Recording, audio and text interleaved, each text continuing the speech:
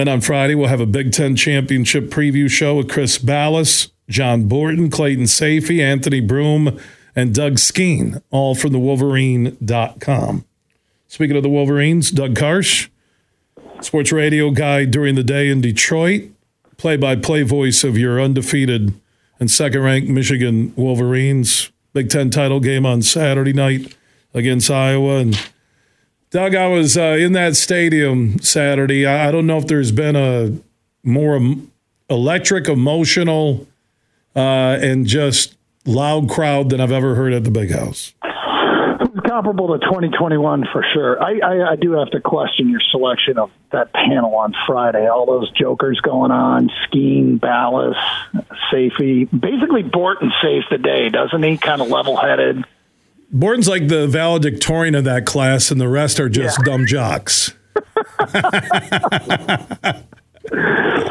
Good group of guys. 2021, the victory of Ohio State was comparable. The one was obviously this thing with the backdrop certainly added a next level of intrigue. I feel like the last month has been real Housewives of the Big Ten-ish. But at the end of the day, I mean, what they overcame in terms of not having their coach and being able to still go out there and play the way they did. And, I came away awfully impressed with Ohio State, as I imagine you did as well. That's a heck of a good football team that does a lot of stuff right, and certainly gave Michigan everything they could handle, and vice versa. I think it's what we've come to expect out of Ohio State, and that's the one thing about this entire Michigan run.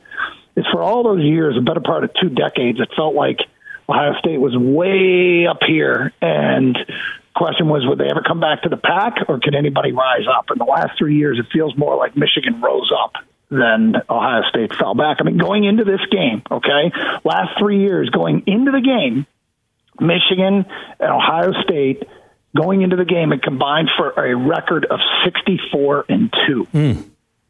Yeah. That says it all. I mean, that's why Ohio State, it will be interesting. I think the only way they get in, if Florida State loses, Oregon will get in if they beat Washington. Michigan obviously is in the college football playoff, beating Iowa. Alabama beats Georgia. Does Georgia still get in at 4? You have Texas. If they beat Oklahoma State, they already won at Alabama.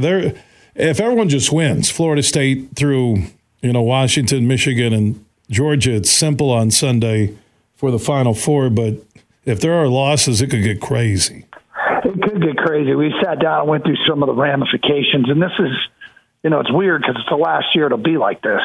Because if it were a year from now, Michigan and Ohio State would be preparing to play again in Indianapolis, and they could play again in the playoff, right? I mean, it's just wild how this is. I don't think anything has changed as rapidly as college football has changed in the last few years, because it's just they're taking on an NFL model, and some people think it's about time, and others who love the college game before all these changes felt like it was, it wasn't necessary. But at the end of the day, chaos could reign on Saturday. It really does feel, like we talk about how a year from now there's going to be 4 playoff games, and then the 4 quarterfinal games and the semifinal. This weekend feels like playoffs, right? I mean, there are teams playing playoff games. Oregon and Washington are playing a playoff game. Georgia and Alabama are probably playing a playoff game. Texas is playing a playoff. I mean, these are all games with playoff ramifications. So it's going to be wild. That's why I don't think Ohio State has a shot at getting into the Final Four this year. I don't. Probably not. They need a lot to have happen. I mean, I sat down and looked at all 32 scenarios, and I think Ohio State got in on 2 of them. Stuff can get weird if everybody looks bad. If there's some teams that struggle mightily and don't look good, specifically Florida State.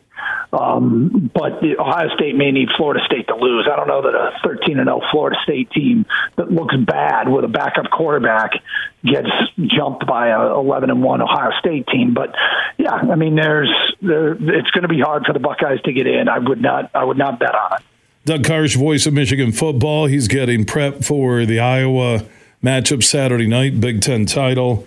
Could be the Wolverines' 3rd straight, and also a 3rd straight trip to the college football playoffs. So if we look at that first Big Ten title team under Harbaugh, who went and got trounced by Georgia, to last year's team that really gave away the TCU game in the first half, to this year's team. Where is this year's Michigan team better or worse than the previous 2 years? You know, it's funny. I've been asked about this a lot, and I almost feel like they're the same. I think maybe JJ this year has more playmaking overall, and Colston Loveland, Jim Harbaugh called him their Travis Kelce this week. So maybe those two areas, I think that they're better. There's no Aiden Hutchinson. There's no David Ojabo on the defense.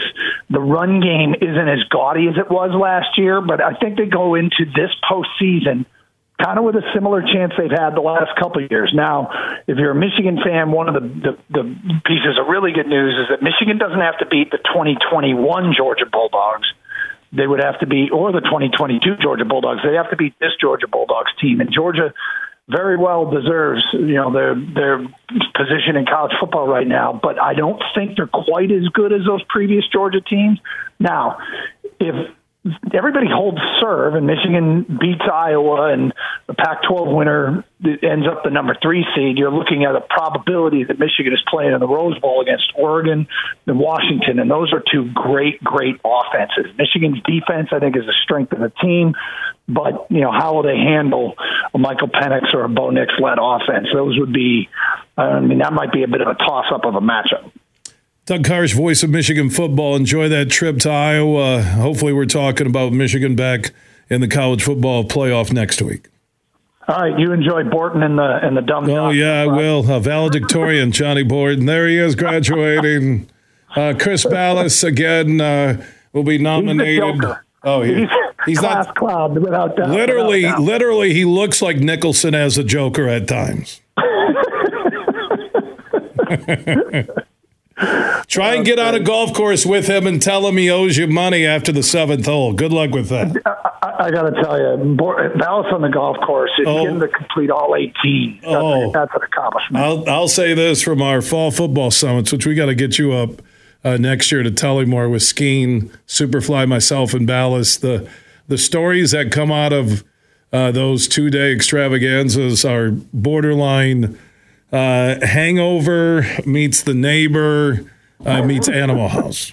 There you go. I agree. I'm sure that's the case. It's unbelievable. It's all guy code. Hey, Doug, man, I always appreciate your time here on The Huge Show.